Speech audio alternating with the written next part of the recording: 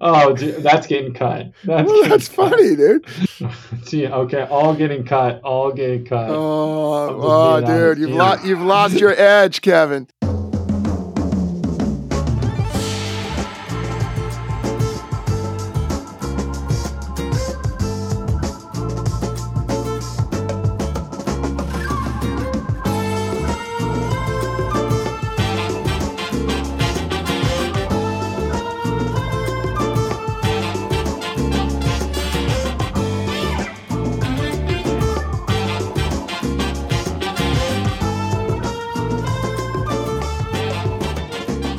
Well, hello, everyone. Thanks again so much for joining us here at the Interesting Times podcast. I know it's been a little bit of time since we've posted anything. Hope everyone's been doing well in the meantime.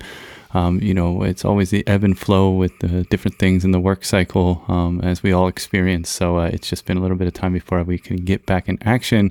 But I'm going to be trying to come back with a quote-unquote flurry of activity here. I actually had recorded a full-length episode last week, and that is all edited and ready to go. But in looking over and getting ready for the election results in the U.S. Last Tuesday, I reached out to a few old friends of mine. They're some of the sharpest minds I know, and actually also quite funny. That would be the one and only Chris Tharp and Sam Hazelton.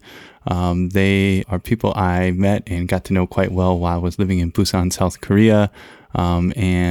Actually, part of our backstory together is we were part of a comedy group that did a bunch of open mics and called the Ha Ha Hole in Busan. If you're ever in Busan and you're looking for something to do and the Ha Ha Hole is having an event, you should definitely stop by and check it out. And I reached out to them to see if they would be willing on such short notice to kind of get together and do a little post-election rehash, talk a little bit about the results that we knew at the time, and look a little bit to the future. And it's a great conversation, a lot of interesting insights. We try to have a bit of fun. And just as we had a really good time recording it, I'm hoping you'll have a good time listening to it as well. As always, please, if you haven't, think about subscribing to The Interesting Times. It's totally free, and I don't put out a huge amount of regular posts, so you won't have to worry about your email getting hit with a barrage of messages and posts and so forth. However, that said, I do think the podcast I recorded previously that is a little bit more of a look into political theory and trying to use the political theory of Jean-Jacques Rousseau as a window into our own current times and issues will be out next week. An essay I've been working on for quite some time. Not saying that makes it good. It's just been a bit of a slog in a good way and in a bad way. Should be coming out soon after that, and I'm hoping to rope someone in to do a podcast with me to kind of discuss that piece. So as we move into the winter, I'm not teaching classes this winter. I'm hoping to ramp up some of the things we're going to be offering. I also have a few guest authors that I'm trying to chase down to post some essays on the site as well. So thanks to everyone, as always, for your support. I should note that this was recorded on Friday morning here in Japan and Korea, and therefore would be about Thursday night in the United States if you're listening there. So the way we discuss the election and the results are kind of reflective of what we knew at the time. There's obviously been some change. We do know now that the Democrats have retained control of the Senate, but nonetheless, I think pretty much the results, were in enough for us to have a pretty lengthy discussion about them and their implications for politics in the U.S. moving forward. One final note. This is an unfortunate error, but I had the wrong mic hooked up. My good mic was hooked up, and that was the feed I was getting in my earphones. But my system was actually recording from my far, far less attuned and quality webcam microphone. It's a bit embarrassing. It's a rookie mistake, but it's fine. But I should note that my audio feed is a little underwhelming and not up to the standards I normally like to have for the show. Which is, despite what anyone may think of the quality of the content, that's up to you. I always at least try to have the sound quality up to professional or somewhat professional standards. So just a brief note on that. All right. Well, Chris Tharp is always got things going on and plotting things. And I'm going to throw a link to his website in the show notes. So please be sure to check that out and keep abreast of all of his writing and things that he's got going on. He's he's a force of nature and is such a thoughtful voice on so many things. So please make sure to take a look at his website and some of the work he's done. So with all that said, thanks again so much for listening, and let's get on with the conversation.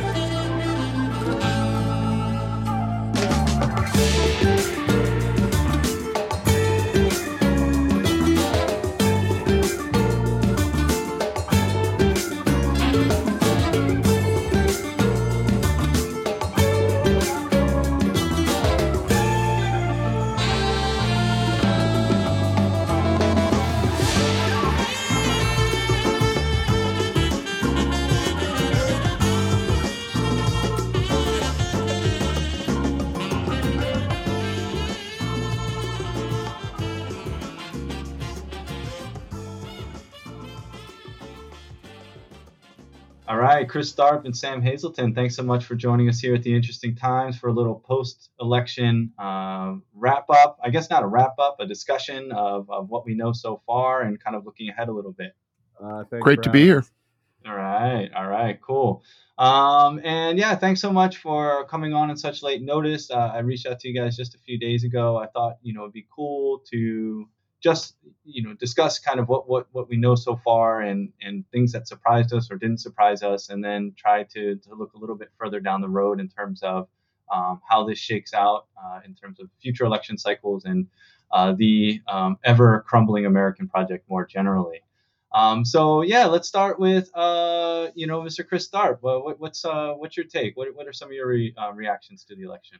Well, of course, like many people, as I took in the returns over the afternoon here in Korea because of the time difference, I was, basically swept with a sense of relief that, we avoided the bullet, because all the pundits and the prognosticators were calling for a bloodbath. They predicted that the Democrats would, be shellacked, taken to the woodshed. And I generally agreed, because with the economy as it is, and inflation, and, a Democratic president who's basically underwater with his approval rating and the weight of history, whereas the president's party usually does very poorly in the first midterms, all indicators were pointing to a Republican a complete takeover, and that didn't happen. The Democrats, we don't know for sure yet, but they seem to have largely held the line. The Republicans gained, here and there. They solidified their already mighty presence in places like Florida and Texas, but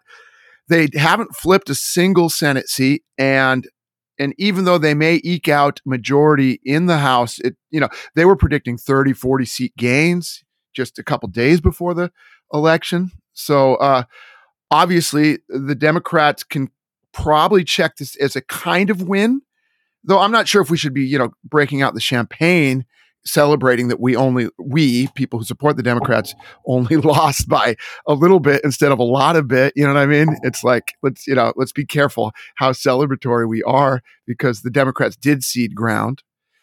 So right. It's not, that is the reality. And the Republicans will probably run the House. Yeah, certainly the news out of Florida was fairly dim. And, I guess if you wanted to put a positive spin, it seems like the Democrats, in terms of the presidential election in 2024, can just do a full write-off. I guess that's good, You don't want to hang on to old flames, It's kind of better to clean breaks. It seems like we're breaking up with Florida. Like, it's official, We're not going to keep having lunches and get back together for a week. It seems like a pretty clean breakup. Though I joke, it's 29 elections. Yeah, that's a lot to leave on the table. DeSantis won by, I think, 20 points in Florida, but Florida's been trending red for a while. It was purple, but DeSantis has this. I don't really understand his draw. He doesn't seem very charismatic to me, but he has some sort of dark mojo going on, and he has such a media presence that people respond to that. I mean, that's why even like these terrible people like MGT and Boebert are probably going to win their elections. Well, MGT already did. Trouble though. No, but she's ahead now. I think she's going to win. Yeah, it was like it's getting into like dozens of votes. Yeah. But yeah, I mean, nonetheless, like I think she was like a 97, you know, in the little 538, she had like a 95 out of 100 chance of winning. So the fact that it came to even dozens of votes, that is heartening. And Colorado has really trended blue, as has a lot of the Southwest and that sort of area, with the exception of Utah. But we also have to look at New York right now. New York is where there were some surprises. New York has really shifted red this election, and that's where the Republicans are probably going to pick up 4 or 5 districts flipping, you know, in upstate New York and places, you know, outside of places like Syracuse and Buffalo. I mean, and once you get out of the cities in New York, it can get pretty Trumpy, but pretty much everywhere across the state shifted red. In fact, the governor, Kathy Hochul, only won by just 3. Well, it was maybe about 4 points, but it was, you know, this Lee Zeldin guy who was a MAGA candidate in blue New York gave her a run for her money. So, you know, we need to like take a look at this sort of upper East Coast states and not take them for granted, I think. Yeah. Just to jump in really quickly, I mean, I think we mentioned Florida and both New York, and that's an interesting study in kind of the importance of map drawing. And right, because in Florida, DeSantis basically had, you know, and his people had carte blanche in redrawing maps in Florida. Not that was ultimately decisive. I mean, that's going to take some time to you know, and maybe never know for sure. But they a couple of their pickups were certainly aided by very favorable redistricting. Whereas in New York, the Democrats tried to draw a map there, got taken to court, and that map got thrown out. And an independent, nonpartisan group made the map, which I guess, you know, in some sense is a good thing. But if, you know, but nonetheless, that might have cost the Democrats at least a seat or two, you know, when it all washes out. And so that's another, you know, and you know, drawing these lines is massively important, because it can really, you know, it's not just about who votes, but, you know, how lines are drawn around people voting.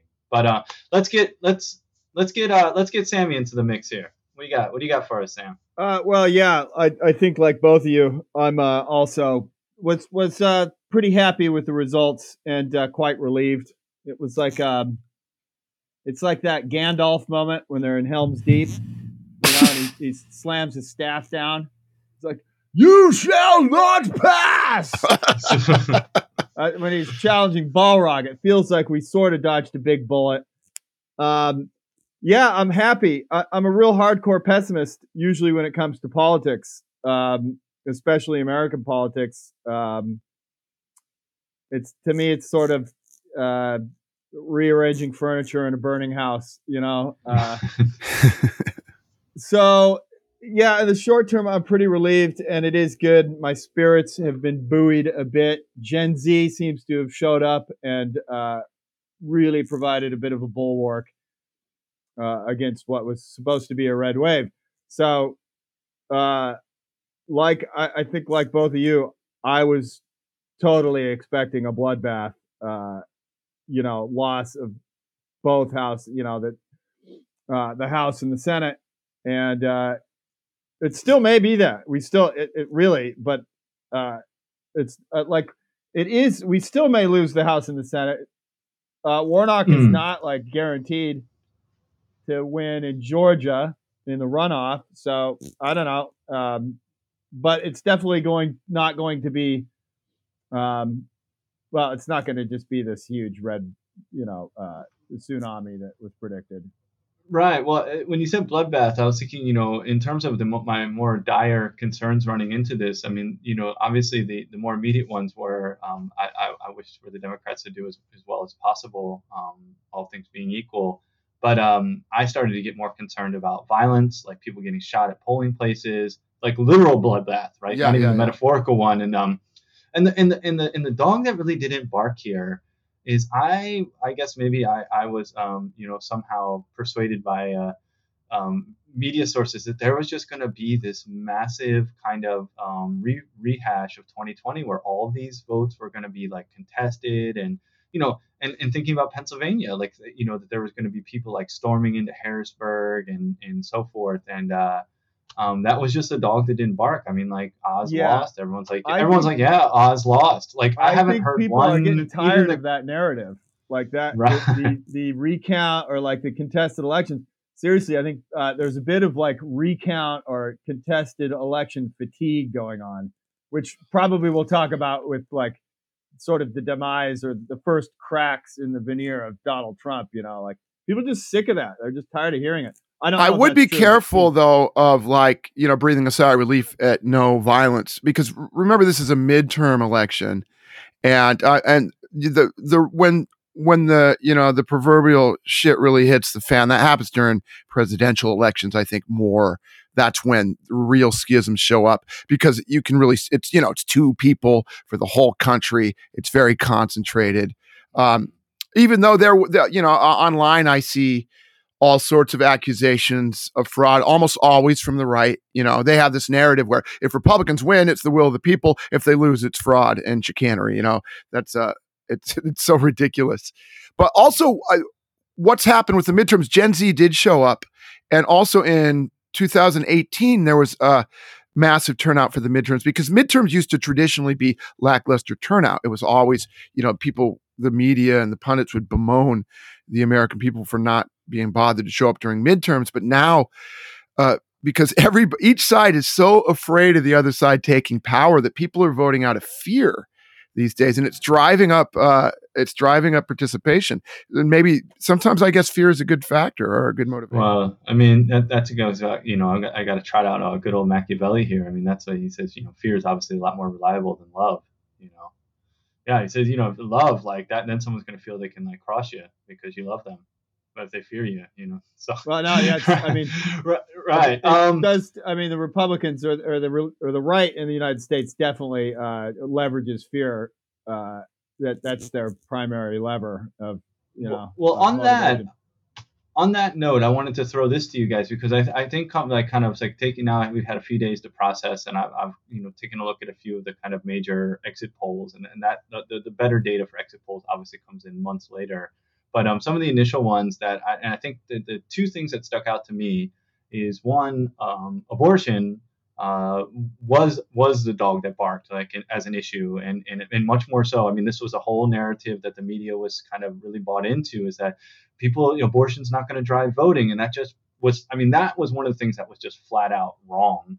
And on the flip side, I was convinced, though I think, you know, Americans can get easily whipped up into frenzy about crime, and almost every poll they've ever taken about Americans' rating of crime going up or down always overstates the amount of crime, right? There's a kind of almost inward.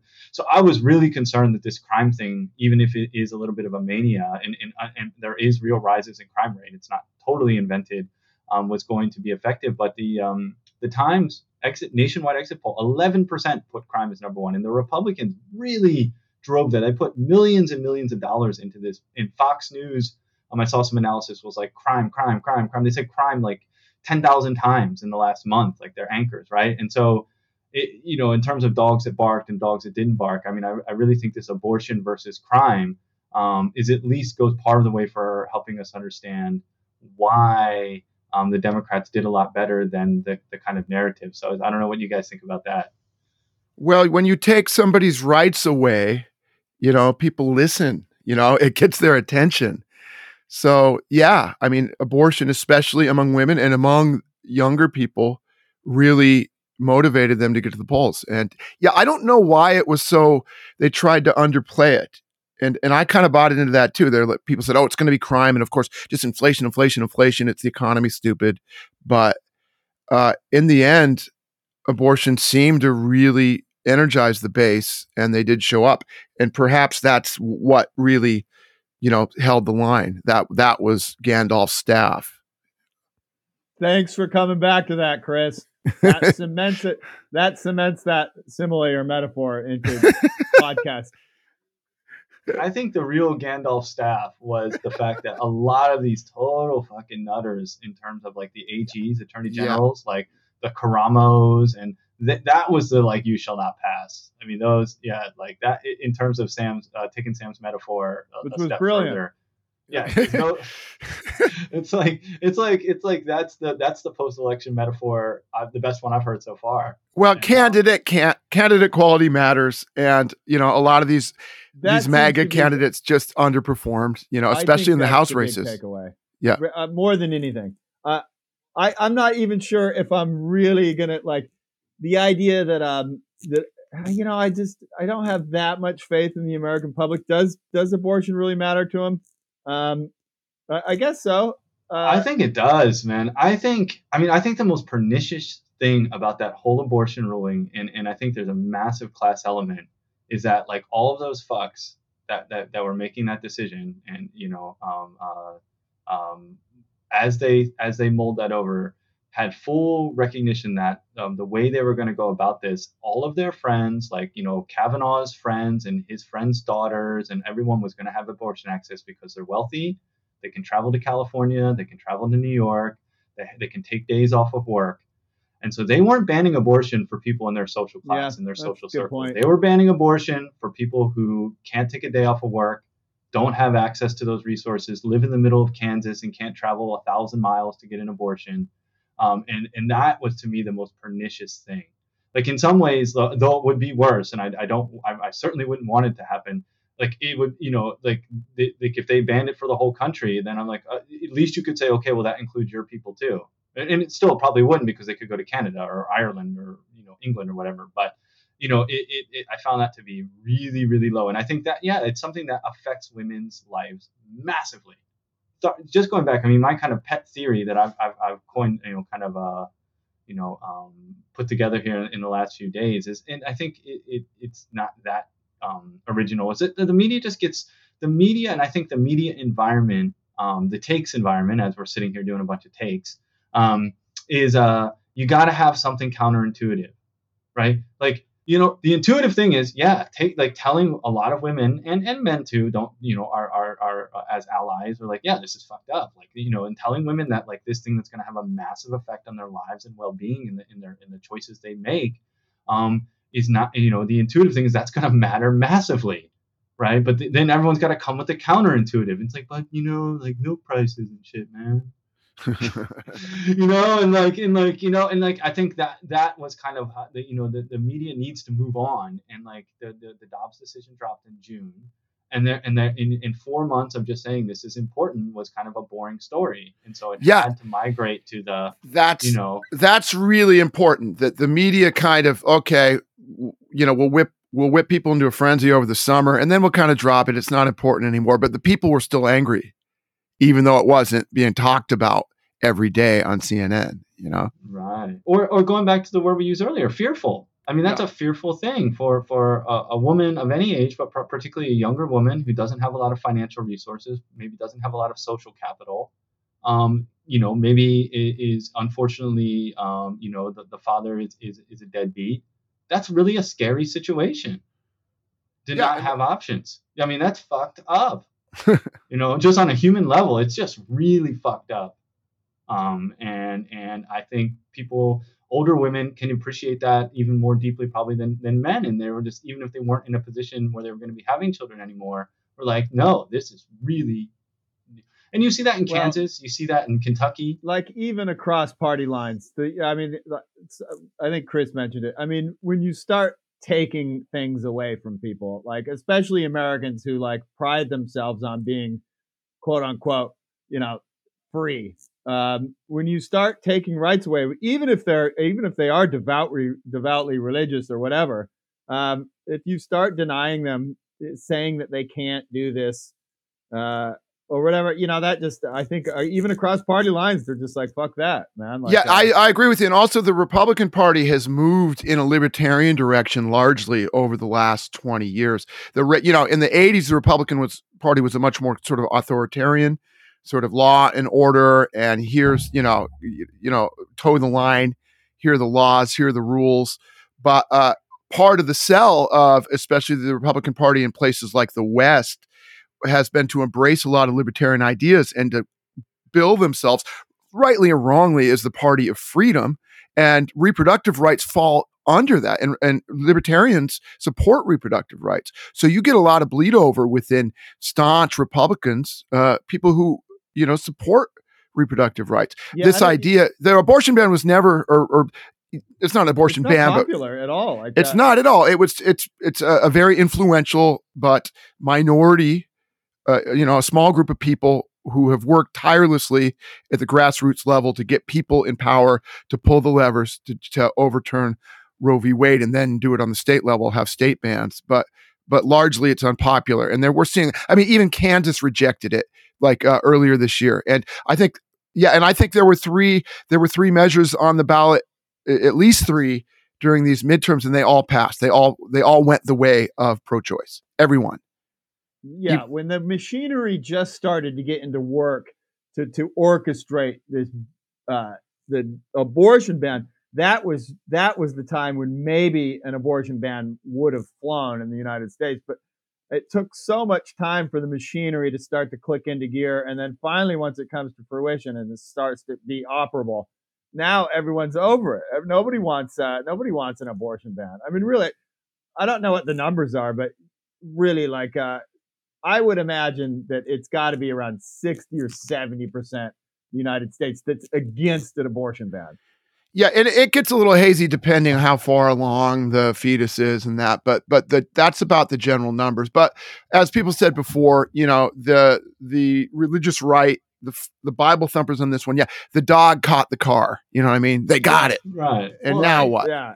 And a lot of evangelicals, obviously, as is their right, and should have the right to get abortions. I read a great interview with a woman who worked at one of the only abortion clinics when it was open in Alabama. She's like, yeah, I get, devout Christian evangelical women who, she said, I think she said, and maybe it's apocryphal, but I think this woman was being genuine. She said, I saw a woman who was on the protest line in front of my clinic, and she came in one time.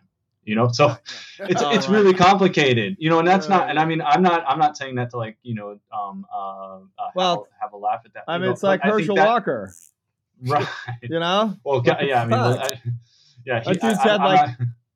I have sympathy for this. I have sympathy for the woman in Alabama. I have no sympathy for Herschel Walker.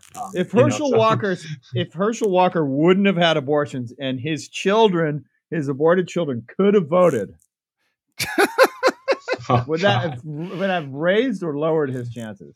Right. Jesus. The guy, he's just, and I think that's something where, we this isn't all rainbow and sunshine. I don't think you guys know, none of us are saying that, but the fact that a candidate that bad got, roughly half of the vote in crazy. Georgia. Yeah.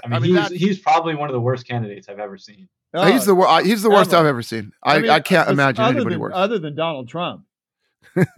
Well, really? No, I will say that Donald Trump in terms of, you take Trump 2015, 2016, he was ginning up a crowd and connecting with them. Donald Trump had a panache that I find loathsome and awful, but that was effective. And I didn't see Walker didn't even have that. The guy was just, so, and then you have somebody like Warnock, who's just cerebral and really just a solid individual. That guy just oozes he's just a decent, solid human being. Yeah, the fact that they even have to stand on the same dais on a debate stage, you know what I mean? That's even possible. And Warnock had the best quote. He had a tweet something like the day before of the election. He said, "Please don't make me tell my mama that Herschel Walker got elected." That's awful. That's awesome. I want to circle back to one thing and then maybe go on and do a little discussion of what's to come in the looming, talking about the clouds over America. The 2024 is election cycle, which is I guess kind of officially kicking off now. It's just going to be a doozy. But before we get to that, I want to go back to this. You talked about kind of libertarianism, and we talked about in terms of abortion and when people's when shit hits the fan, when things actually happen, when things cash out, right?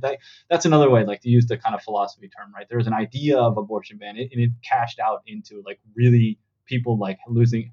And I think what's interesting, the Republicans out west and other places have this idea of libertarianism, but when that cashes out to like, giving tax cuts or like reducing regulations or like, no environmental controls and so forth, I think those aren't really popular. And I guess the bigger issue, and I think this is what's going to be fascinating to see, and that's where Trump was able to do a bit of jujitsu. I mean, and again, it was all a fraud, but frauds work. I mean, that's part of life, and it was an effective fraud that in the sense that he won, but in 2016, but like there's just no support, even just like for tax cuts, for like I don't think deregulation really hits it. Obviously, it's abortion ban. So like I mean, and this isn't a new take, but I think this is a affirmation of that. They just have like these grievances and this kind of victimization. Like I mean, because that was another thing someone pointed out in one of the kind of reporters I was listening to, is that like it's one thing to say, yeah, people don't like inflation, but like, and ask anybody, go around the United States right now and go ask 10,000 people. Imagine you could, what was the Republicans like plan to take on inflation? I mean, they don't have any policies. And you can say the Democratic policies suck or they go too far, they don't go far enough, but they have policies. Like, I mean, the Republicans, I mean, like the Boeberts and the Marjorie Taylor Greens, and in some ways, I mean, are like, they just don't have. Carrie Lake, is seems like heavy on personality and like, and so that it seemed like election denying was going to be like one way this kind of meta ideological structure could cash out into the real world, but that doesn't seem to be really catching on. I just don't know. So like, okay, Ron DeSantis runs, right? And like, I don't even know what his agenda is.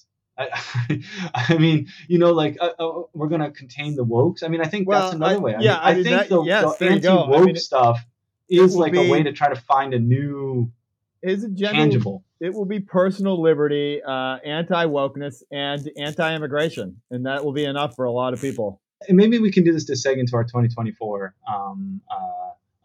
Just what's on the horizon, because I had a discussion with a colleague maybe 2 or 3 months ago. And we were talking, and this was when, like, it looked like not many people were going to be riding with Biden in 2024. And so we were talking about, well, who comes next? And I said at that time, I said, well, if Fetterman does like well, wins by 3 to 5 points in Pennsylvania, because Pennsylvania is basically like a must-win state for Democrats now. He's got to be on the list. He's got to be somewhere in the top couple. And obviously he's suffered a significant setback now, like with the stroke thing, like, part of it was spin, but part of this is what I've come to understand is that like this really happens and people can really come back to like 95%. So imagining Fetterman like gets back to pretty much, let's say 95%, just to throw a number out there. And Biden says he's running and he had a good night. So, but, my suspicion is that, if we enter a recession or something like that the next year, and Biden's, a bit up there in the years himself, we could see, the sharks start to circle. And, what do you guys think? Do you think Fetterman is in play, or what other Democrats would you say are in play? If Biden's going to run, then that's a boring discussion. So, and because he's not, no serious Democrat's going to primary him outside of unforeseen circumstances. So let's assume Biden doesn't run for some reason.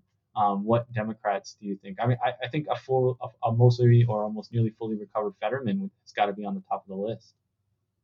Well, for me, I really, really, really hope that Biden doesn't run. Like a Biden DeSantis, that's a bloodbath. Like it's really, Biden does not beat DeSantis, and I'm not 100% convinced.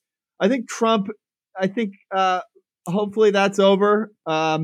It seems like this might be the beginnings of that. It's hard to say, but yeah, I would love. I think Fetterman. It seems weird to say it now, but I think he has broad appeal, and I don't know, maybe the Michigan governor. Whitmer. Yeah, she's great. I think I watch out for Whitmer, but Fetterman, no way, not yet. He's just light in the resume. He's still recovering from a stroke. He's going to need to take off the hoodie at some point. Well, he wore a suit but, to the debate. Okay. I hear what you're saying, but I think that's like that would be the Obama trajectory. And I mean, Fetterman has won statewide office in Pennsylvania multiple times. Now winning a Senate race.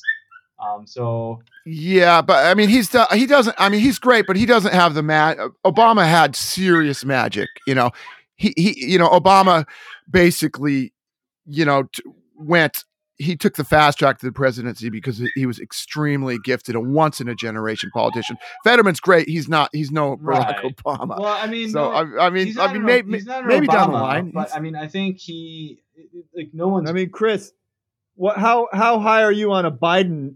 Biden running again? Oh no, I think Biden cannot run again. Biden's great. I think most of us kind of understood. There was kind of this unspoken sort of agreement that okay, Uncle Joe wins. He gets control of the Oval Office to clean up Trump's mess, to right the ship, to give us stability, and to bring sort of decency back to the country. And then he steps aside after 4 years. I don't think anybody envisioned like a two Biden administration. I hope not. I don't think he's going to run. He said yesterday the decision will be a family decision. He's like 82. He'll be 82 when this is done. He's dottery. His energy is obviously not there. I love Joe Biden. I think he's a great politician, and I think he's done a very good job considering the mess that he had to clean up and the shitstorm he dealt with. But he cannot run again because I don't think he can win, and everyone knows it.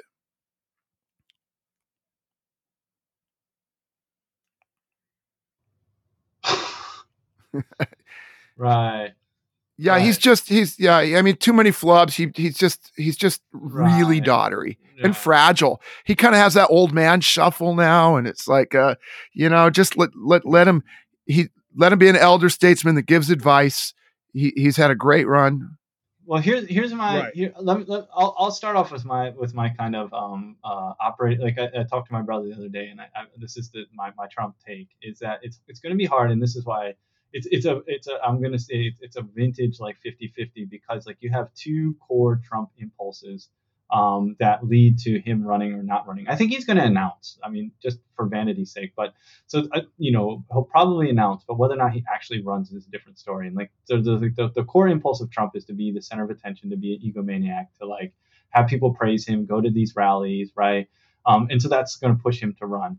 But he also has this deep abiding fear of being a loser. And if he runs and DeSantis or someone beats him, like losing a primary as a former president is like the ultimate L. I mean, that is like you are like people won't even remember president. He was president. Like people are just gonna remember this guy is a fucking loser, like the worst. And Trump knows. I mean, there's something about Trump. He has this weird self-awareness that when it comes to knowing how he'll be viewed as a loser, and that would push against him, like finding some excuse to not run.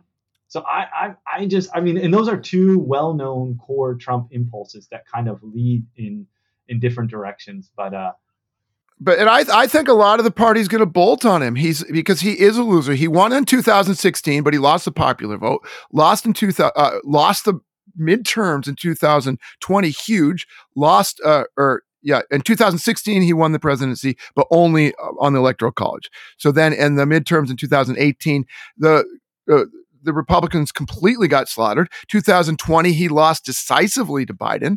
It wasn't very close. I mean, it came down to a few states, but 7 or 8 million by the popular vote, and the electoral tally wasn't that close. And now these supposedly vaunted midterms, his party completely came up short, and most of the MAGA candidates were rejected. So I mean, I think he's toast. People are right, but I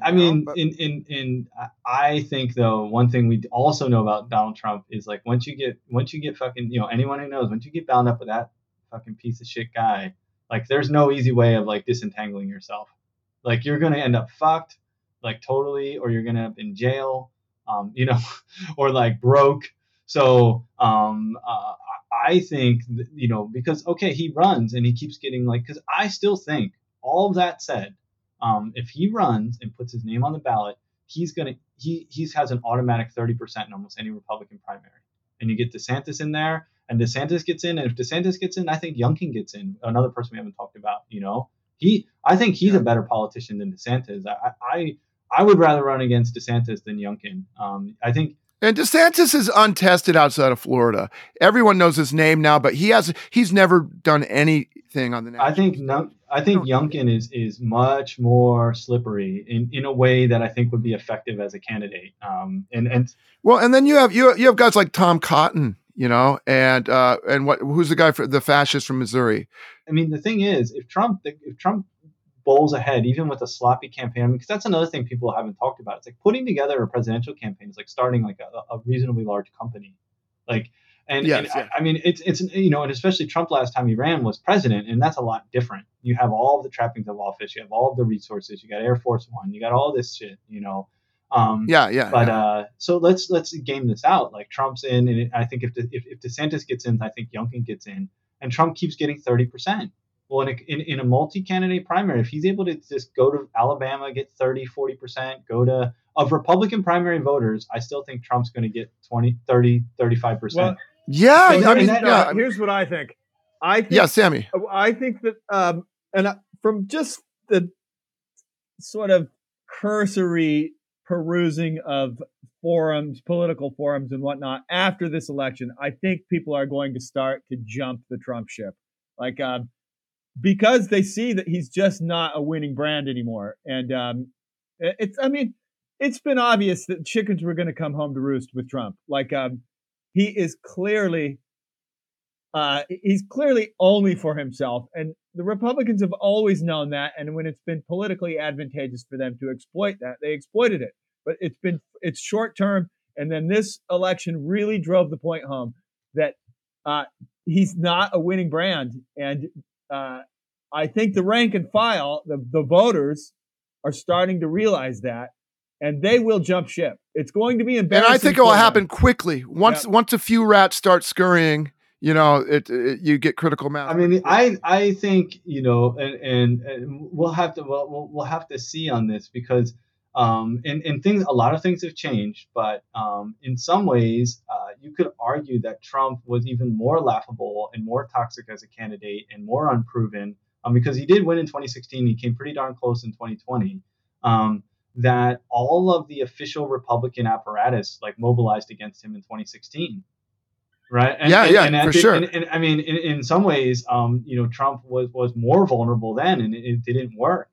So I have no doubt. I mean, the Murdochs are already like circling and like, they're running anti-Trump stuff in the New York Post and all this stuff. So I have no doubt that like all the official Republicans, Mitch McConnell obviously fucking personally loathes him. I think there's a ton of Republicans who loathe him. Right. Of course. I think probably most of them. But this is the question though.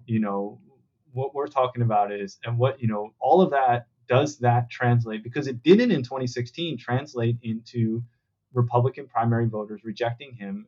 Because well, he had this momentum then too. I mean, it was kind of this whole new sort of feeling in politics, and he harnessed that.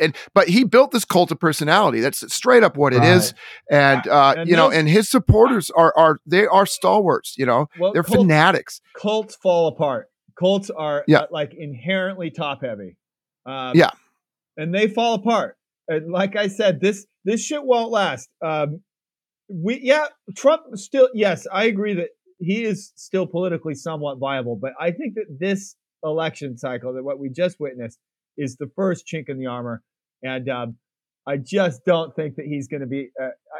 I don't see him.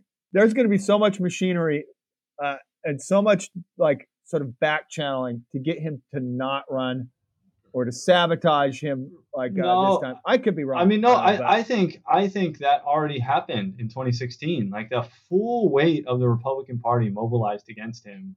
But that was then. This is now. Right. Who was he running against? I mean, his primary, his biggest challenger in 2016 was Jeb Bush, I think. Well, there was actually a lot of pretty. I mean, there's Jeb Bush. There was Chris Christie. There was, now he's a joke, but at the time, the guy from Texas, Rick Perry, there were all legit politicians who had like won governorships, and like the thing that why I'm a bit skeptical of this, that Trump will just kind of, his voters will fade is that. Why I think 2016 is a useful kind of template is if you go back and look at that, I mean, Trump in the states he was winning early in the primaries, he was getting 30 to 35%, right? I mean, he wasn't winning 50% of the vote in the Republican primaries early on in 2016, and really only started to do that after late in the game, right? So I think, if he's able to hold on to that 30, 35% in a multi-candidate race, I mean, if it's him and DeSantis, I think he has a problem. But I'm envisioning, like, I think Youngkin probably gets in. I think if you get like 5 or 6 legit candidates and Trump's able to get 30 to 35%, that's exactly what happened in 2016. 70% of voters roughly in the early primaries were all voting for candidates other than Trump. Right. Sure. I definitely can see. I can envision a Trump primary. Him winning a primary. I think it's going to be way harder for him this time, and I do think that he is in danger of losing his constituency just because this is there's been a series of failures, right? That have come in a row where they are starting to realize that maybe they got behind the wrong horse and they need to switch gears a bit and do something, go for somebody who's a proven winner. And right now, DeSantis seems to be the guy who's the winner, right? Well, the face of the Republican Party. And I said I think Youngkin's going to be itching to get into this. You can only you can't run for re-election in Virginia. You can only serve one term. Right. So that's another thing. So I think Youngkin is going to be itching to get in. I don't think he probably wants to be a senator. We'll see. I guess what we're really kind of circling around here is, and this is a known unknown, I guess, is that I think it's pretty clear that Trump's going to have a massive boil down. Right. So like, how much salt is in the pot? We don't know. Like, the water's boiling and he's going to boil off all the water. But it's like, when that salt's left, like what does that lead to? So I do agree. Like, yeah, he's going to boil off all people that, like, who were just along for the ride or there for the power or there because, But so I don't know. He's not going to go quietly. No. He is not going to. No. He's not. If he is not that, and that's delicious for me. Right. I love it. Yeah. No matter what, I will relish nothing more than the demise of Trump. Right. Like, every bad thing that happens to him, I'm going to love. Well, I mean, have all the way up till when he dies. Have no doubt. Piss on his grave. Have no doubt that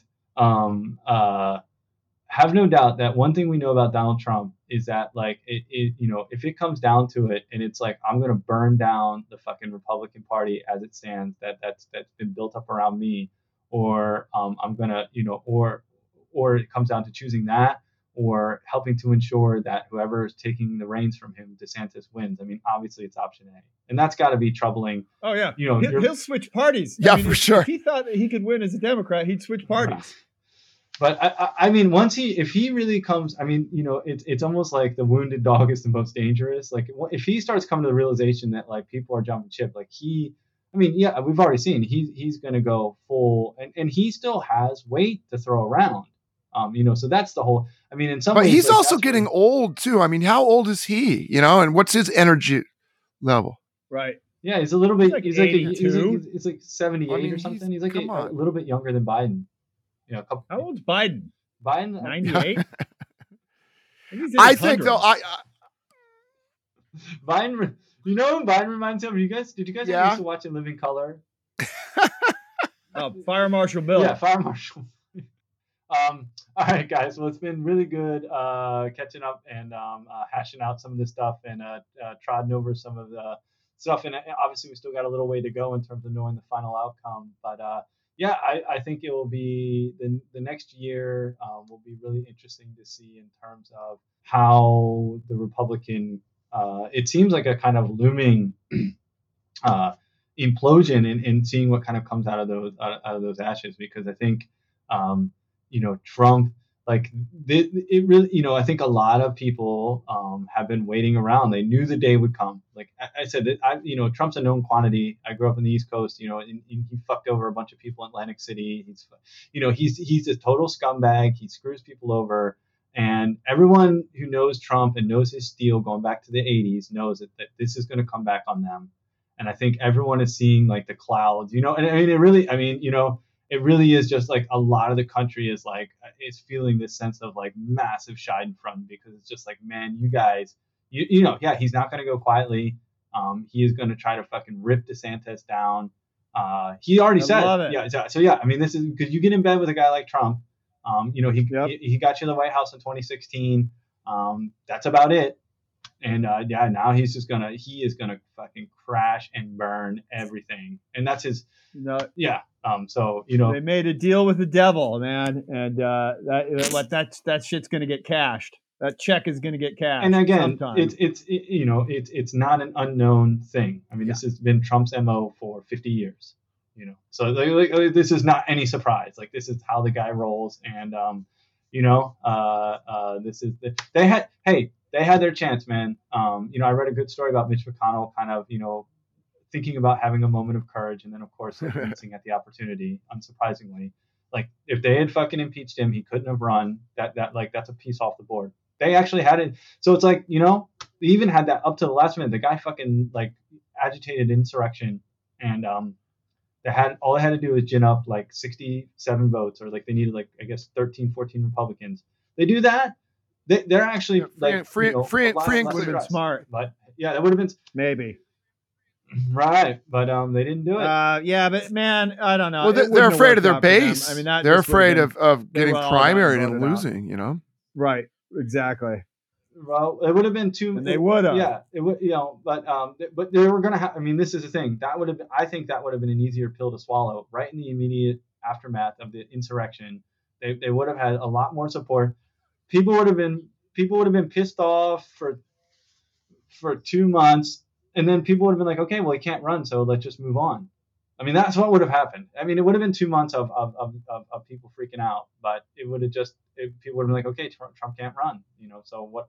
It literally just takes the piece off the board. But I don't know, man. It would have been ugly. It would, really. Well, now it's going to be ugly. I think it's going to be uglier. So I mean, they didn't have good options at that point. They were bound up with Trump. So like, I guess what I'm saying is that was the least ugly option. Because the one they're facing now, where Trump is a live wire, man, I think. Well, yeah, I mean, I think for the left wing in the United States, this is the most agreeable option.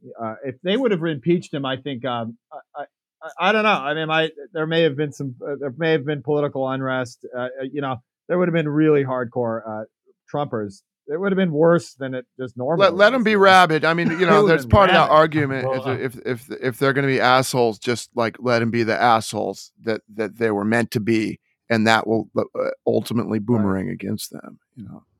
Yeah. Yep. Yeah. Sure. Well, this is speaking. Maybe that's a good place to wrap up, because certainly things are not all great in the Republic, but.